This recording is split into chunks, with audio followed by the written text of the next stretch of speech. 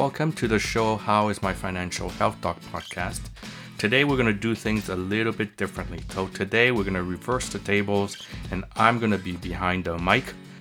I was invited to Galen Nuttall's podcast and I was the interviewee sharing my own personal opinions on personal finance. So I hope you guys enjoyed this particular episode where Dr. Vu Kiet Tran is the interviewee.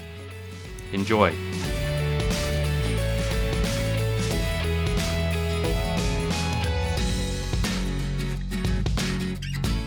How's my financial health, Doc?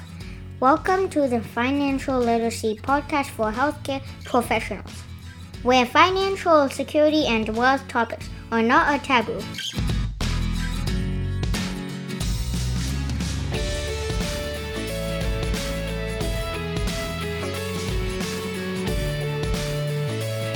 Welcome, everyone, to this episode of Clean Bill of Wealth podcast. I'm your host, Galen Nuttall, and today I am joined with Dr. Vu Kiet Tran. So for those of you who don't know, Dr. Tran is a family physician and emerge physician in Toronto and the founder and host of How's My Financial Health Doc podcast and the president of the Canadian Physicians Pension Plan. So certainly someone who's up to a lot of big things, and I look very forward to having a conversation. And yeah, feel free to add anything. I'm very grateful to have you here and add anything that you'd like to add to that brief intro.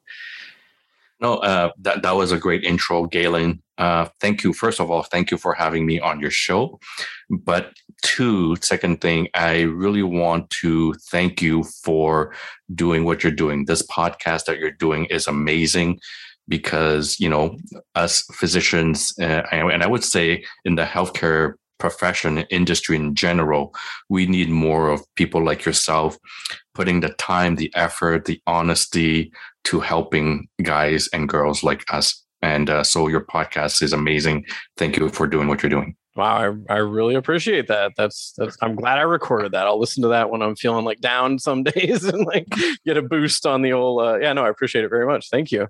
Yeah. So I love. Obviously, you love podcasting. I love podcasting. So really, what I'd love to hear, and I think what people could really benefit from, because you and I have had several conversations about what you're up to, supporting physicians with creating their own pensions, which we are definitely going to talk about, and your participation in the upcoming conference in June, and you have a big launch date coming up. So we're going to cover all that. And before we do, I'd love to hear more about, what's your journey been as a physician seeking to understand finances? And, I'd love to hear a little bit about what got you down this path of being interested in this topic. Well, thank you. I got down this path because I was angry at myself. And here's the story. You have no clue how many financial mistakes I've made in my life. So I'm going to share them all with you. Yeah. But it stemmed from, about 6-7 years ago. So I've been in practice for about 23 years. I started when I was very young. I did my training in Montreal and going through the Quebec system. Physicians tend to graduate and become staff very early. So I was staff at a major emergency department in Toronto at the, very young age of 26. I barely knew what, voting was. And so I started working at 26. I came to Toronto. I'm trained in Montreal, and arriving here, I knew nobody.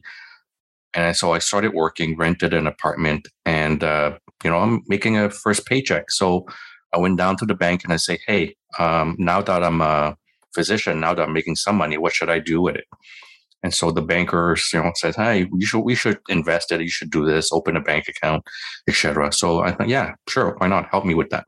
So did my KYC, and not surprisingly, as a physician, I believe that I'm sort of a conservative type of investor. Mm-hmm. And so my KYC came out as conservative.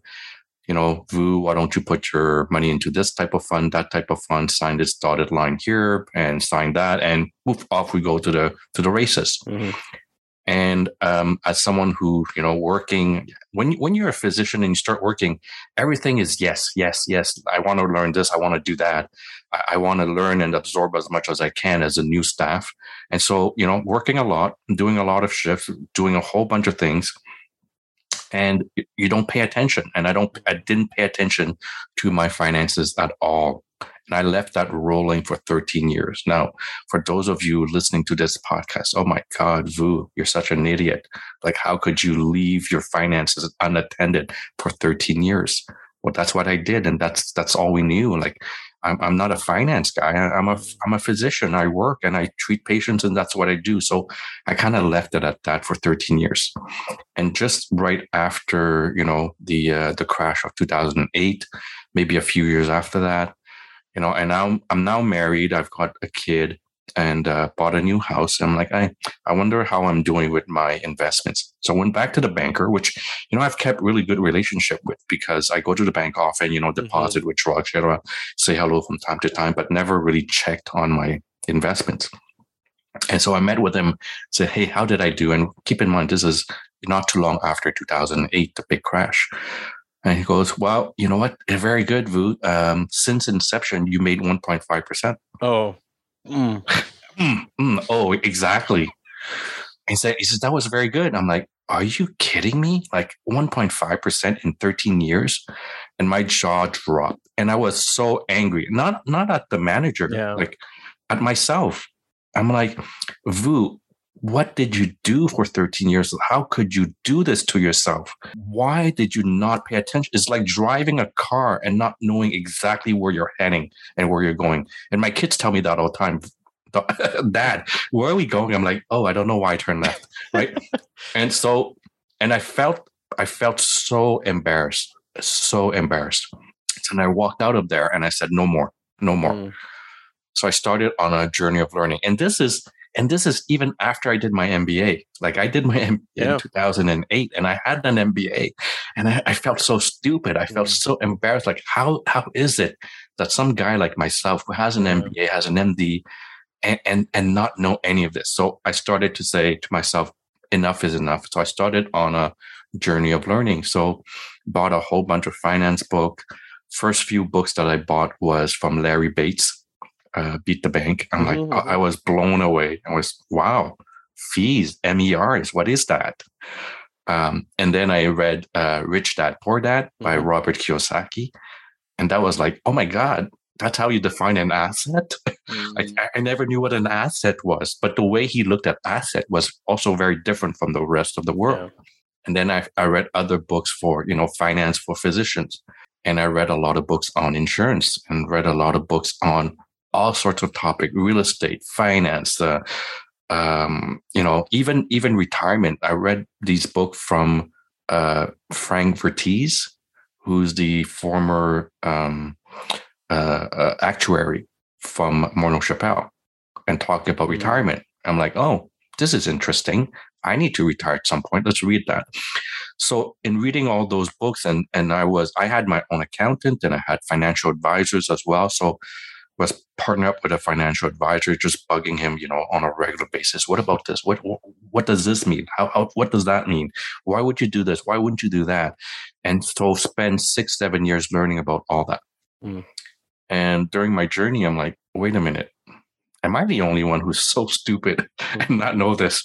And I started chatting with my colleagues, and my colleagues, every time I talk to them about, personal finance stuff, the only thing they would say to me is, well, I invested in this, invested in that. Yeah. And I'm like, well, what about the other aspect of finance? What about tax? What about estate? What about risk mitigation? Like, what are you talking about? Oh, by the way, my Tesla stock went up. Okay. That's when I realized that most of us, when we talk about finance, we only talk about investments. We don't talk about anything else. And you're a CFP. And when you talk to us, you don't talk about investments. You talk to us about proper building foundation, proper risk mitigation, proper tax planning, proper estate planning, how to do wills. You talk to us about that. And that's your job. Yeah. Corporate structures, how to use the corporation, like all those things. Yeah. And I mean, exactly. I do. Yeah. And I mean, you've definitely said a lot of great things there. Like, first off, thank you for sharing that journey of like, you heard me. I couldn't help but make that grunt when I heard 1.3% over 13 years. I mean, there's no real period in the history of the market where, I get it. They did their job. You did your KYC. It came out, it spit out an answer. You put your money in this thing that's supposed to match what you said and all that. But that definitely, yeah. I get that, how that could sting. And then going on that journey of discovery, And I mean, it seems to me like you came to a conclusion that's quite, like unique to a certain extent, is that, like I have people who've said, "Oh, Galen, I don't need to work with you. I have my MBA." And I'm like, "You think people with MBAs don't use financial planners?" Or you like, I have clients who are accountants. Like I have clients who are lawyers. I have clients who are doctors. I have clients who have MBAs, PhDs, like you name it. Like, so it's, someone can have an MBA and not understand personal finance. Like that's for sure. And so, and accountants, some accountants, may not have a whole lot, like they have good tax grasp, but maybe not finance. So you went on the journey of discovery, and I think that's fantastic. And then now what I sense is you, and like, yeah, that final thing that you discovered is like when people talk finance, it's usually, oh, I'm good because my Tesla stock went up, or I'm good because this one thing happened that was positive or something like that. And a lot of people just stay there forever. Like I can find out pretty quickly in a conversation with someone if they're probably going to be stuck in that mode forever of, yeah, I've picked some good stocks and I think I'm going to be okay.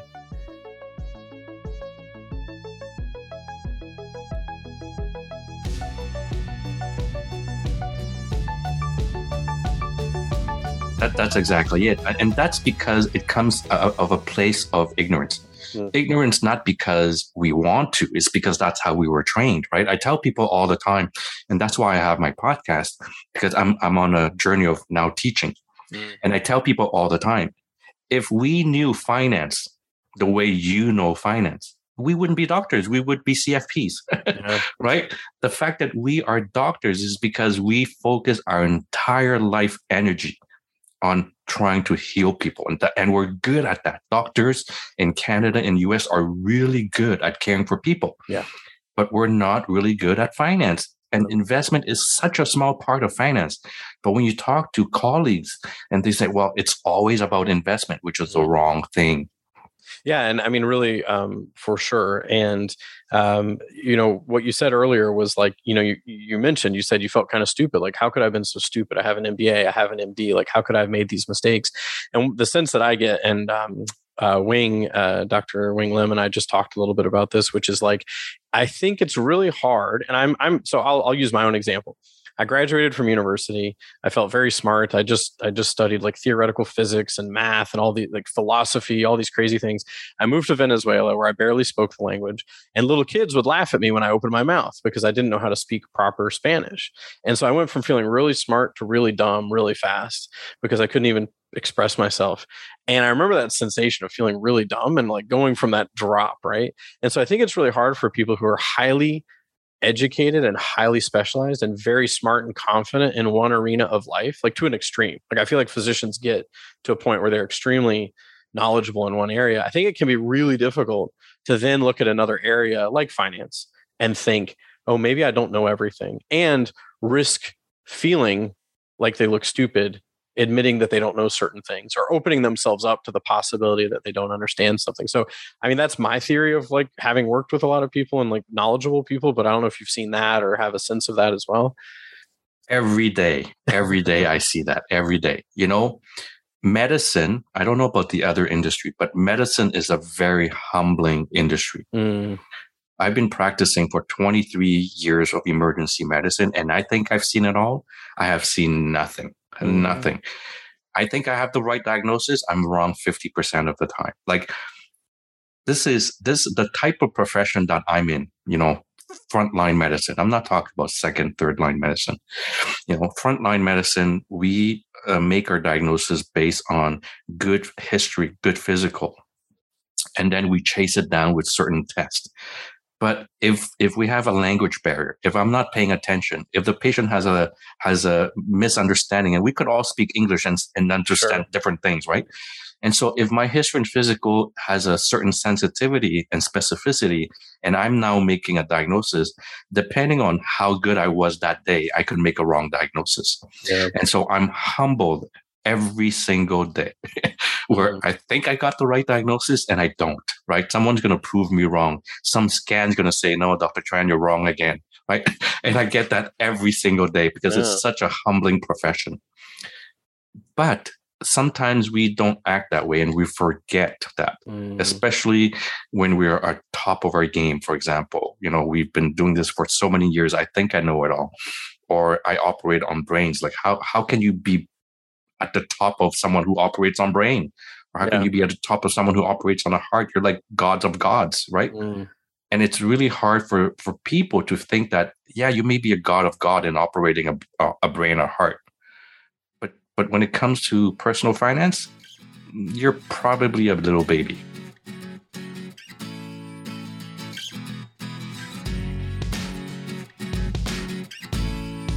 Right? And I learned that the hard way, right?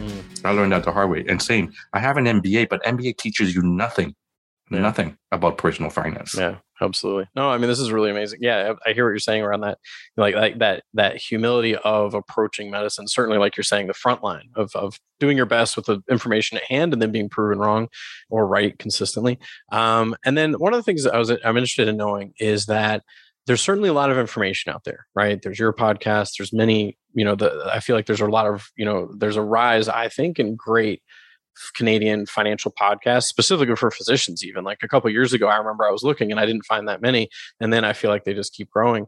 And there's books and there's seminars and there's everything. So for a physician who's out there, and so I think you and I may have talked about this before, but I polled a whole bunch of physicians a while back. And over half of them, Canadian physicians, and over half of them said that they were confused around finances and they didn't know where to start and they didn't know who to trust and they didn't know who to listen to.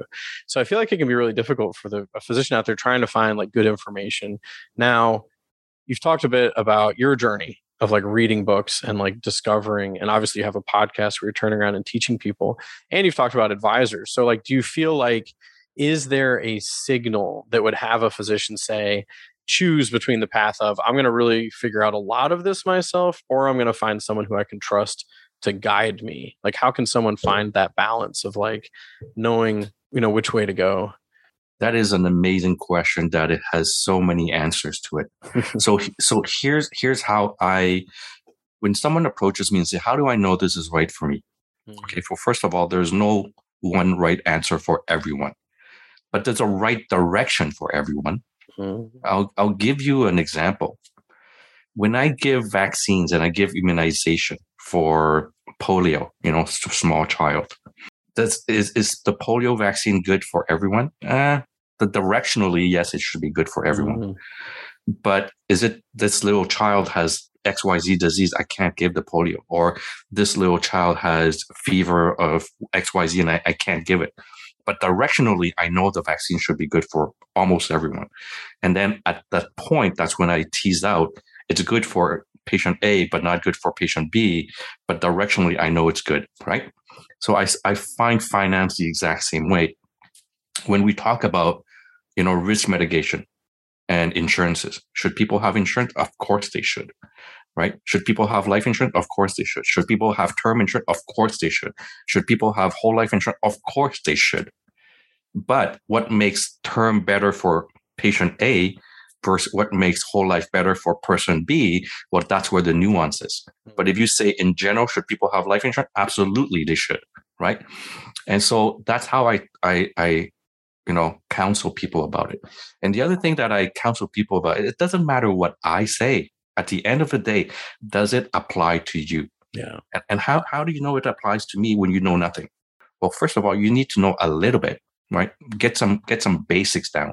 And I tell people all the time, personal finance is not magic. It's not even as complicated as family medicine. No. Right? It's definitely not complicated as open heart surgery. What people need to understand is, what is the power compounding? How do you understand compounding? What is time horizon? What is time value of money? What is risk capacity? What is risk tolerance? What is opportunity cost? Like, those are basic concepts that doesn't need a neurosurgeon, right, to understand. So once you understand those basic principles, and someone like yourself or myself says, Vu, you need a whole life insurance policy because of XYZ reason. Well, if you have a basic understanding of risk mitigation, a basic understanding of power of compounding, basic understanding of opportunity costs, and you look at the proposal in front of you and you put all that together and say, yeah, it makes sense. Or no, this is not for me at this point in my life, because you understood the other principles. And that's where the difficulty is that we don't even have those basic knowledge.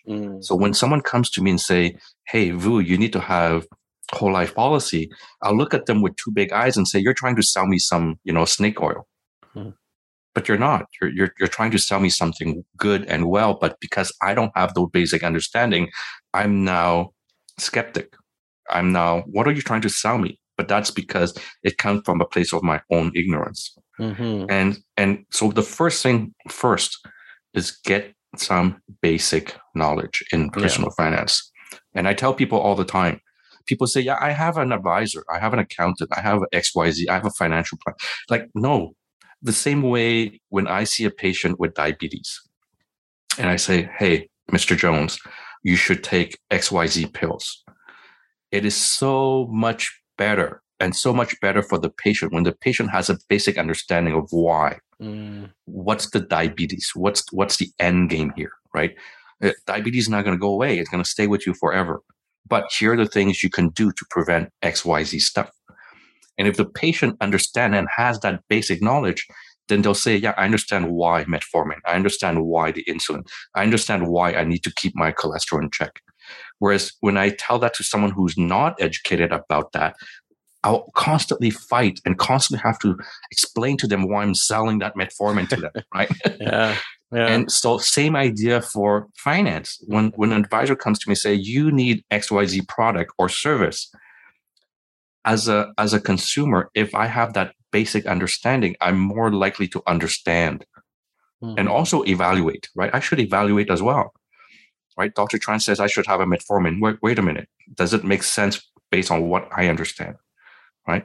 And if I have a personal understanding of finance and you're proposing XYZ stuff, does it make sense based on what I already have basic knowledge about? And so when you give the financial advisor or the investor or portfolio manager, when you give him complete control, then you've lost control. You've lost control.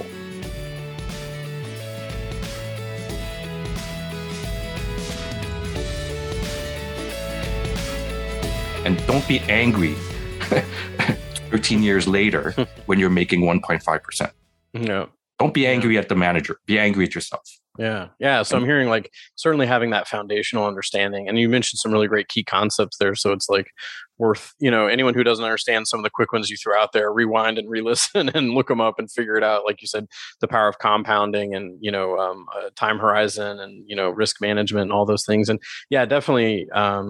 It is, exactly like you said, like if someone doesn't understand the why or the benefit or how am I going to be better off doing this versus that, like in what way will it impact me? Certainly people probably aren't going to think it's necessarily a good idea. Like, oh, it sounds like something that you want me to do. And certainly, like I talked to a physician not too long ago, and he was looking for an advisor and we ended up working together. And he said part of what he didn't like is what he saw out there was he'd hear people say, advisors say things like, I target physicians, or I target this, or I target that. And he's like, I don't want to be anybody's target. He's like, I feel like I'm targeted enough already. My dad's a physician. He's retired. He still gets cold calls of people trying to sell him like stocks or like tax investments. Like, hey, you need to invest in the oil sands of Texas or whatever they call him and tell him to do. And he's like 75 and retired, and he still gets these phone calls. So I'm like, I get it. Like I get that sense of like, and so I really love that, like that idea of having enough knowledge to be able to at least sift through what people are bringing to the table, to be able to say like, like you said, like the directions are all fairly similar for everyone. Like, should everyone protect their income? Yes. Should everyone protect their estate? Yes. The nuance or exactly how they do it is down, of course, to the individual situation. So I really like that.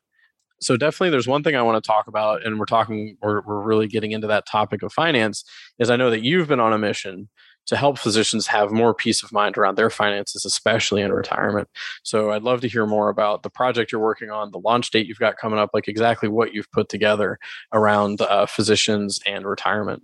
So we're talking about two things. I'm going to talk about the quicker thing first. Sure. The launch date for June 27th is the launch date for my quote unquote masterclass. So I'm putting it out there for people who can't sit for too long and listening to an entire workshop or entire lesson of my 7 years of knowledge all group into my head about to explode. And I can't make people sit through all that, right? So I've developed a masterclass where I do bite size. First hour, we'll do some didactic teaching interaction. And then the second hour, it's all about Q&A. How do I fit to this? Why does it why does it do this, etc. And so I pick specific topics, and there's like maybe 16 or 17 topics, and I do it on Zoom, and it's Monday evening every 2 weeks, and it's a small fee, and they can sit with their wine and we start chatting. So that's the master class starting in June. The other one, December 2021. So we've been launched for 5 months, and it's called the Canadian Physicians Pension Plan. As I talked about my journey, of 13 years, 1.5%, I lost 13 years of compounding. I've lost 13 years of my youth. I've lost 13 years of just paying cost and opportunity, right? And I felt like I was working, chasing after the next paycheck because I had bills to pay. I had a new kid, and I'm figuring out, how I'm going to pay my bills, pay my mortgage, and also have enough money to put my kid through university. Right? Forget about medicine, just put him through university. And I was thinking about all that, and at the same time chasing after the next paycheck. And I never felt financially secured. Never felt financial. And I'm not a low income earner. I'm a high income earner. And yet I still feel this way. Why is that? Right? And why am I the only healthcare professional that works with the government that does not have a pension? Like, help me answer that one, right? Nurses get a good pension, yeah. Physiotherapists who work in a hospital gets a great pension, right? The secretary gets a great pension. The municipal workers get a great pension. Police get a great pension. Firemen get a great pension. But I work for the government too.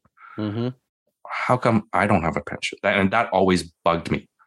That led to the thought that if we are able to provide physicians a stable, organized, structured way of planning their retirement, and it's set and it's structured and it's safe, that they don't have to constantly run after that next paycheck. Does it mean we won't work hard? Of course not. We will still continue to work hard, but we at least know there's a safety net. People will say to me, yeah, we have a safety net. It's called the RRSP. Of course there is. But the RRSP was never meant for high income earners. The RSP was meant for middle income earners. In fact, it was never meant for low income earners either. And so if the RSP is not meant for people like myself and my colleagues, then what is? So we have a product that is suboptimal for my retirement. And yet I look at my nursing colleagues and they're like, oh, they have a great pension. And how come I don't have one? Yeah. And having that constant financial stress makes me do a few things, and people don't recognize it. It makes you work double, triple harder just for that next paycheck, right? And when you do that, you work more, faster, longer, harder. And what end up happening is that now at some point you burn out because you're constantly chasing after that next paycheck. So you burn out. And so a lot of people talk about burnout, and we say, well, it's because of the government. It's because of interest rate. It's because of the EMR system in my hospital. It's because of the CEO. No, I have no control over none of that. I have no control over who gets hired as my CEO. I have no control over what EMR my hospital uses. I have no control over what Justin Trudeau wants to raise or lower taxes. I have no control over what the market does. Yep. So what do I have control over? Well, I have control over my spending, so I can try to manage that. And I have control over my taxes.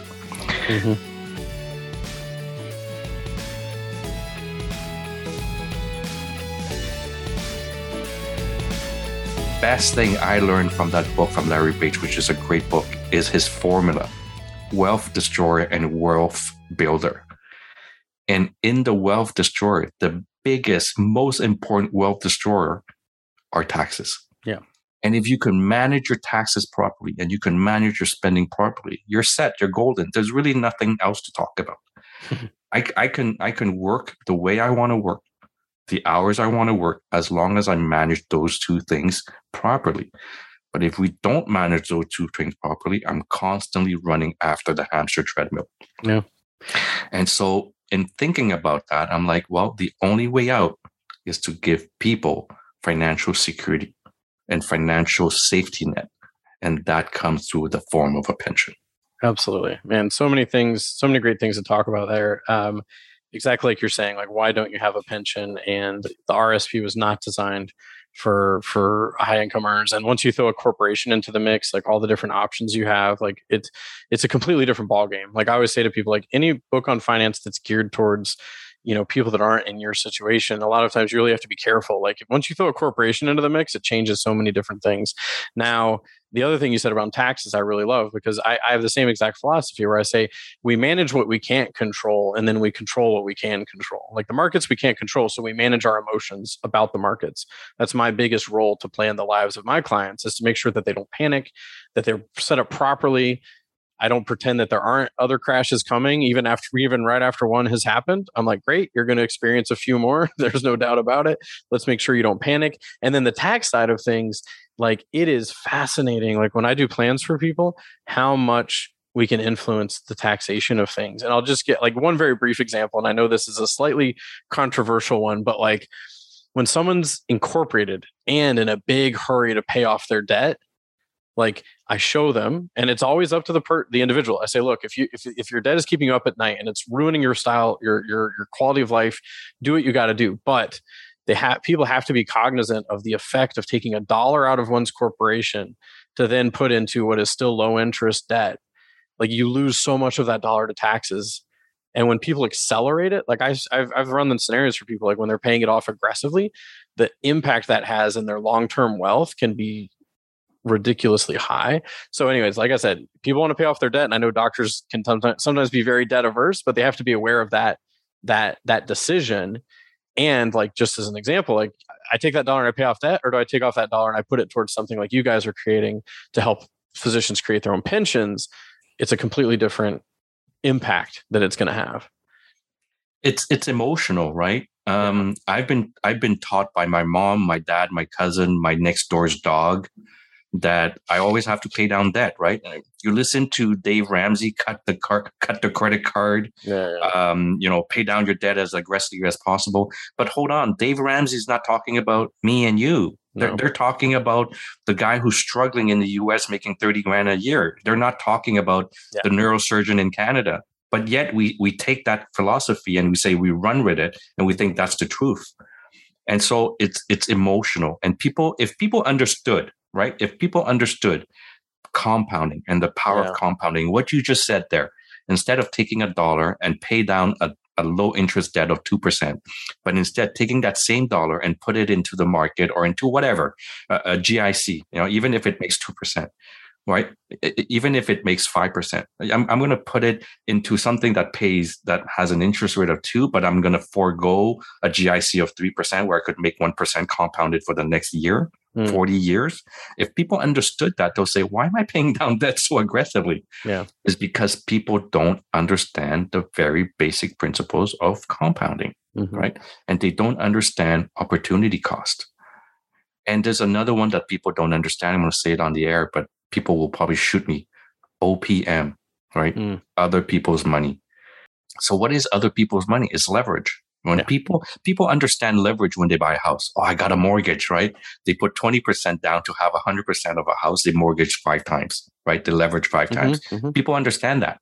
Yeah. But when you tell them, hey, you should do the same, but in reverse. Instead of paying the bank, you use the bank's money to now invest in. Oh no, I can't do that because I can't sleep.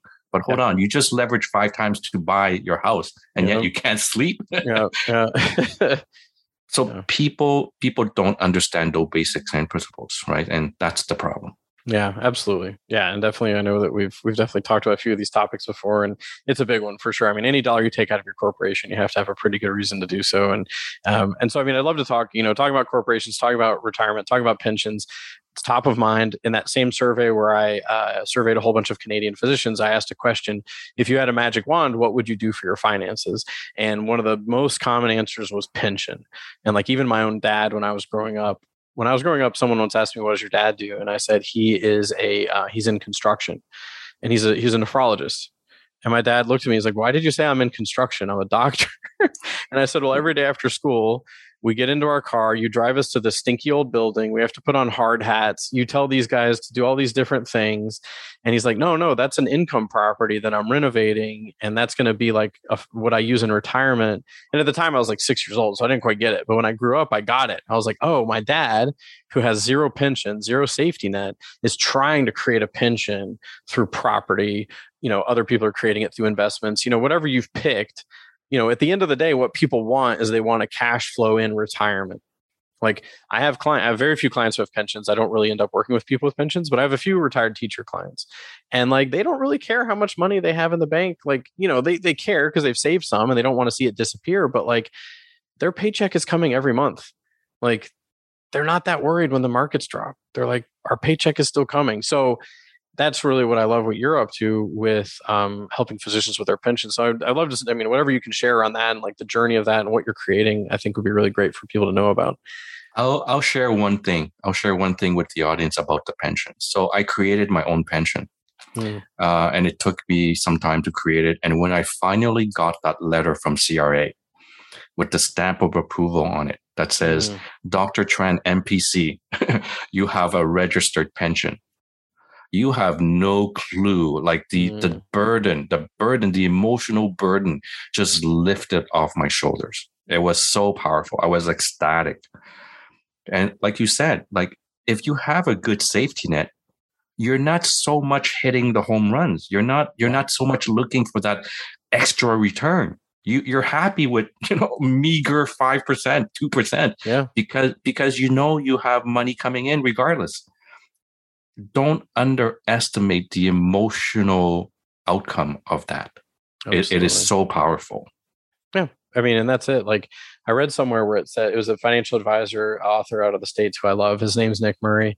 And at some point he said, people care less about what's in the bank. They care more about what's in their bank account. Like they care less about what's in their investments and more about what they're getting in income, because whatever people are saving, if it doesn't translate into peace of mind through steady income in retirement, then it's not doing what it's supposed to do.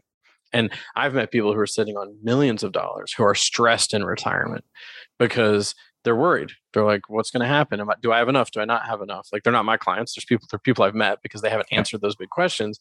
But like, if they had a steady income, then they wouldn't have to be so concerned. Just like you said, you don't have to aim for those home runs if you've got this safety net. So it's a really incredible, thing to have. That's for sure. Absolutely. And we've made it available to all Canadian physicians who are incorporated. And the reason it has to be incorporated, because you need to have an employer-employee relationship, right? To have a pension. And I would say 90% of physicians across Canada are self-employed and they're contracted to the ministry, right? I get paid by OHIP, but I'm not an employee of OHIP. I'm contracted to OHIP or to any provincial payer. So I don't have that relationship there with the ministry, but I do have that employer-employee relationship with my corporation. And so to have a pension, you must be incorporated. And a lot of my colleagues are not incorporated still. To this day, they're not. And I'm like, why? What are you waiting for? Right? Obviously, as I said, directionally, I think all physicians should incorporate directionally. Right. But are there some cases where people shouldn't incorporate? I guess so. There has to be, right? Everybody has their own circumstances. But directionally, I think all physicians should incorporate. Yeah, and incorporation. Pretty rare to meet a physician that shouldn't incorporate. Yeah, very rare, right? Yeah, that shouldn't. I that's interesting that so many haven't, because all the ones that I end up working with incorporate. If they haven't already, I usually show them the value of incorporating. But yeah, it would be a pretty rare case, I think. Yeah, and it's rare, like I said, but there are always some, specific circumstances. Sure. And the funny thing is, those who are not incorporated will always tell me why they aren't. Right? Sure. And incorporation is just step number one. Like, it's the basic step. After that, you create a pension. Yeah. After that, you buy life insurance. Yeah. After that, you create your RCA, retirement compensation arrangement. Now, I just said a word that's called RCA. It's not the television. It's RCA, right? It's retirement compensation arrangement.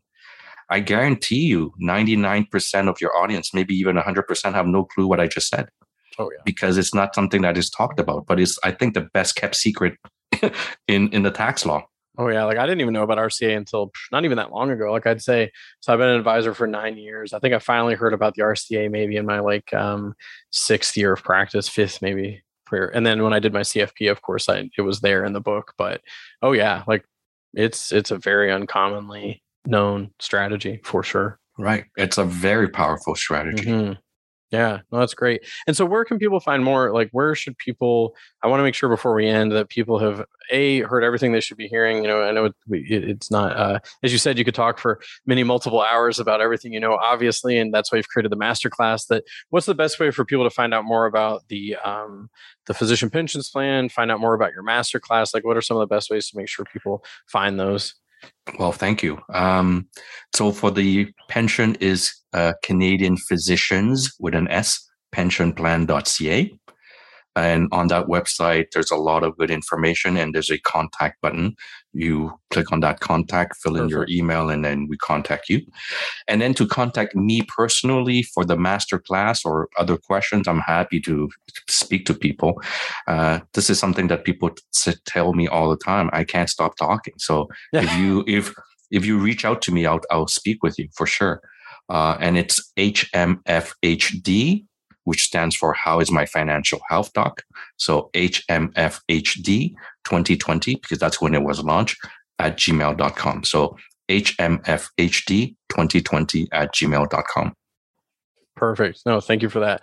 And then I think what we should end on is, we didn't have a ton of time to talk about it, but if you could briefly touch on, I know that you've been invited as a guest speaker for the Physician Empowerment Conference coming up June 4th and 5th, 3rd, 4th, and 5th, and you're actually giving 2 talks, right, at that conference. And so what are the topics that you're going to touch on at that conference?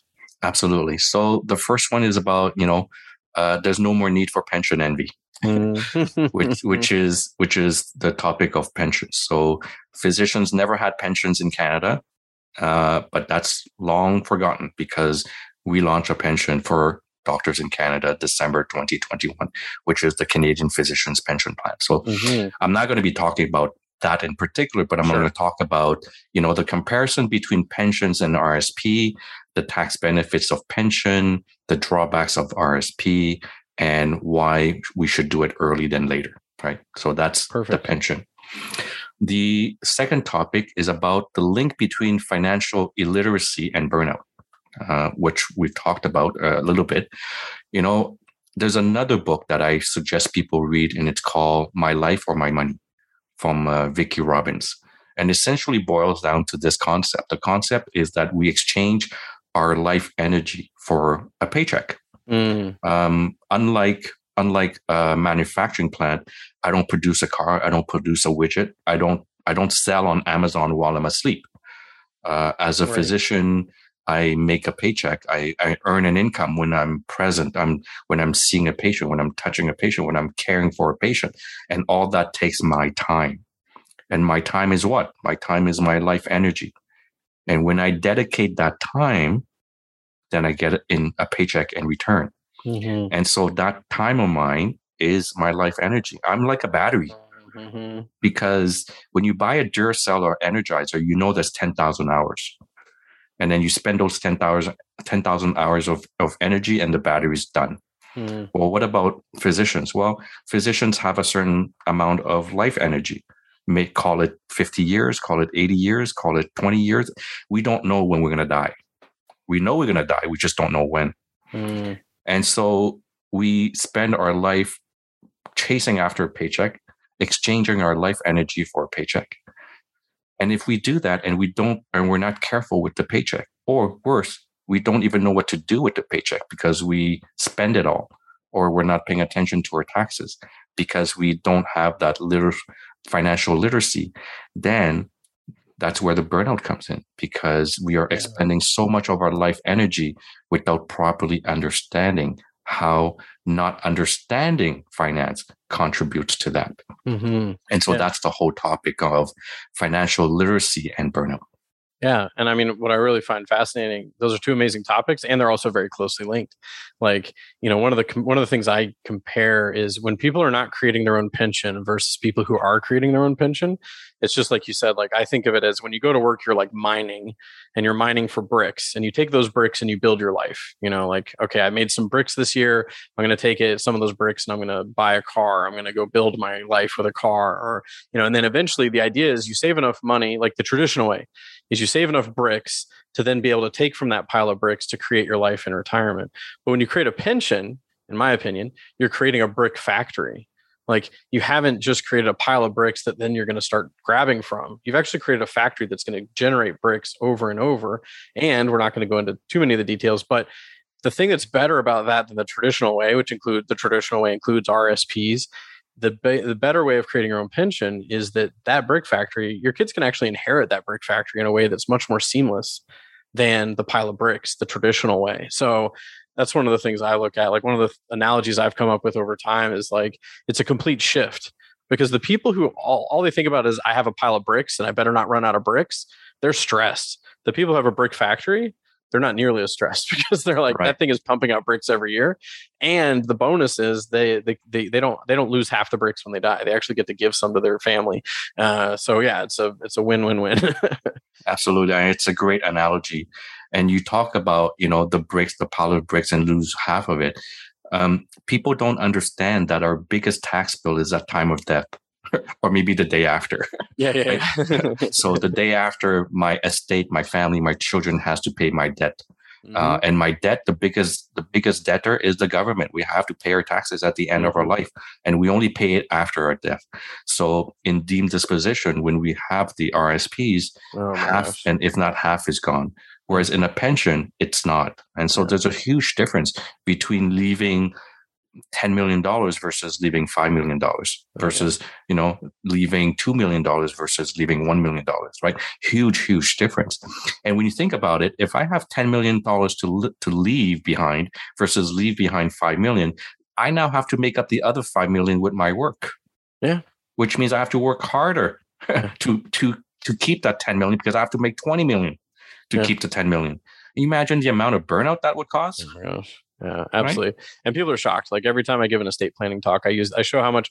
I said, if you die with this much in your RSPs, and I just use different numbers, like 100, 200, $500,000, $1 million, $2 million, how much is going to go to taxes? And every time I give that talk, people come up to me afterwards and they say, I don't believe you.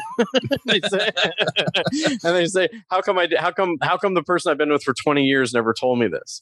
And I'm like, I don't know. Like, I don't know why maybe they don't know what to do about it.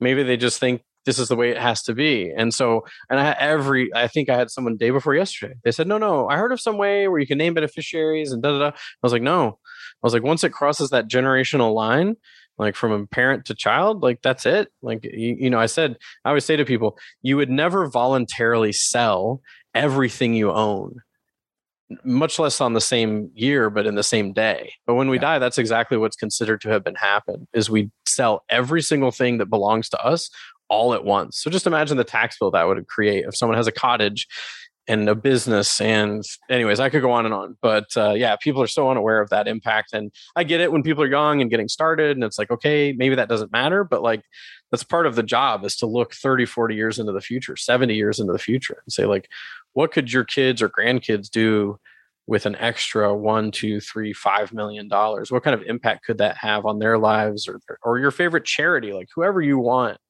Like, the planning we do basically diverts the money from the CRA towards the people and the things we care about. And so, and it's all above board. We're not cheating. It's just that with proper planning, you can actually actively do that. So, right. Because I obviously get worked up about the estate planning side of things. No, it's easy to understand, right? Now, it's easy to understand, but people don't get it when it comes out of your mouth or my mouth, right? But we do this all the time. As a physician, we tell people, eat healthy, exercise, drink this so that we can prevent your heart attack or your stroke 30 years down the line, right? And it's easy for physicians to understand that. Stop smoking, you'll have lung cancer. Yeah. Well, you don't have lung cancer now, you have lung cancer in 30 years. So we tell people to do those type of things to prevent that type of disease 30 years from now. Sure. But when you tell them, you need to save this way to prevent your financial stroke They're like, what? No, I don't believe you. That's well, yeah. And the other thing I joke about is that's future me's problem. Like, you know what? Like there's this whole thing, and we won't go into it because we're running out of time. But like the psychology of the future self versus the present self, and like the future self, forget about that guy. That guy's gonna have to take care of himself. Like maybe he's gonna have diabetes and be overweight, but like today I'm gonna do what I want to do. And the same thing with finances. It's like that's future me's problem. But I mean, obviously, some people do take a look at things and say, oh, I get the impact of these decisions. Let's see if there's a way that we can shift things, still get what I want now, but then also get what I want later. So right. It's awesome. But yeah, so I mean, thank you so much for being on. Definitely everyone go to the website, CanadianPhysiciansPensionPlan.ca. Check that out. It's a great website. It's got all sorts of, it's very easy to understand. I love the way that you've built that website. It's very simple. Like I'm always big on simple, very simple to understand what you're up to. And you like you said, you've got the contact me button there for people to find out more. And then for people to contact you about the masterclass, hmfhd2020@gmail.com. So thank you so much for joining me today.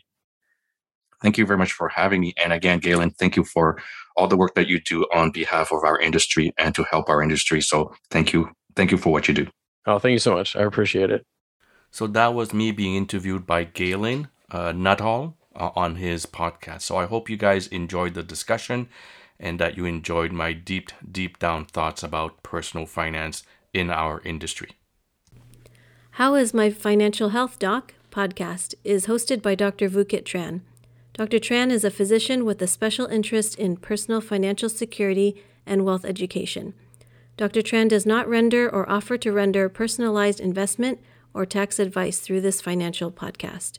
The information provided is for informational purposes only and does not constitute financial, tax, investment, or legal advice. Please confer with your advisor, lawyer, or accountant for specific advice.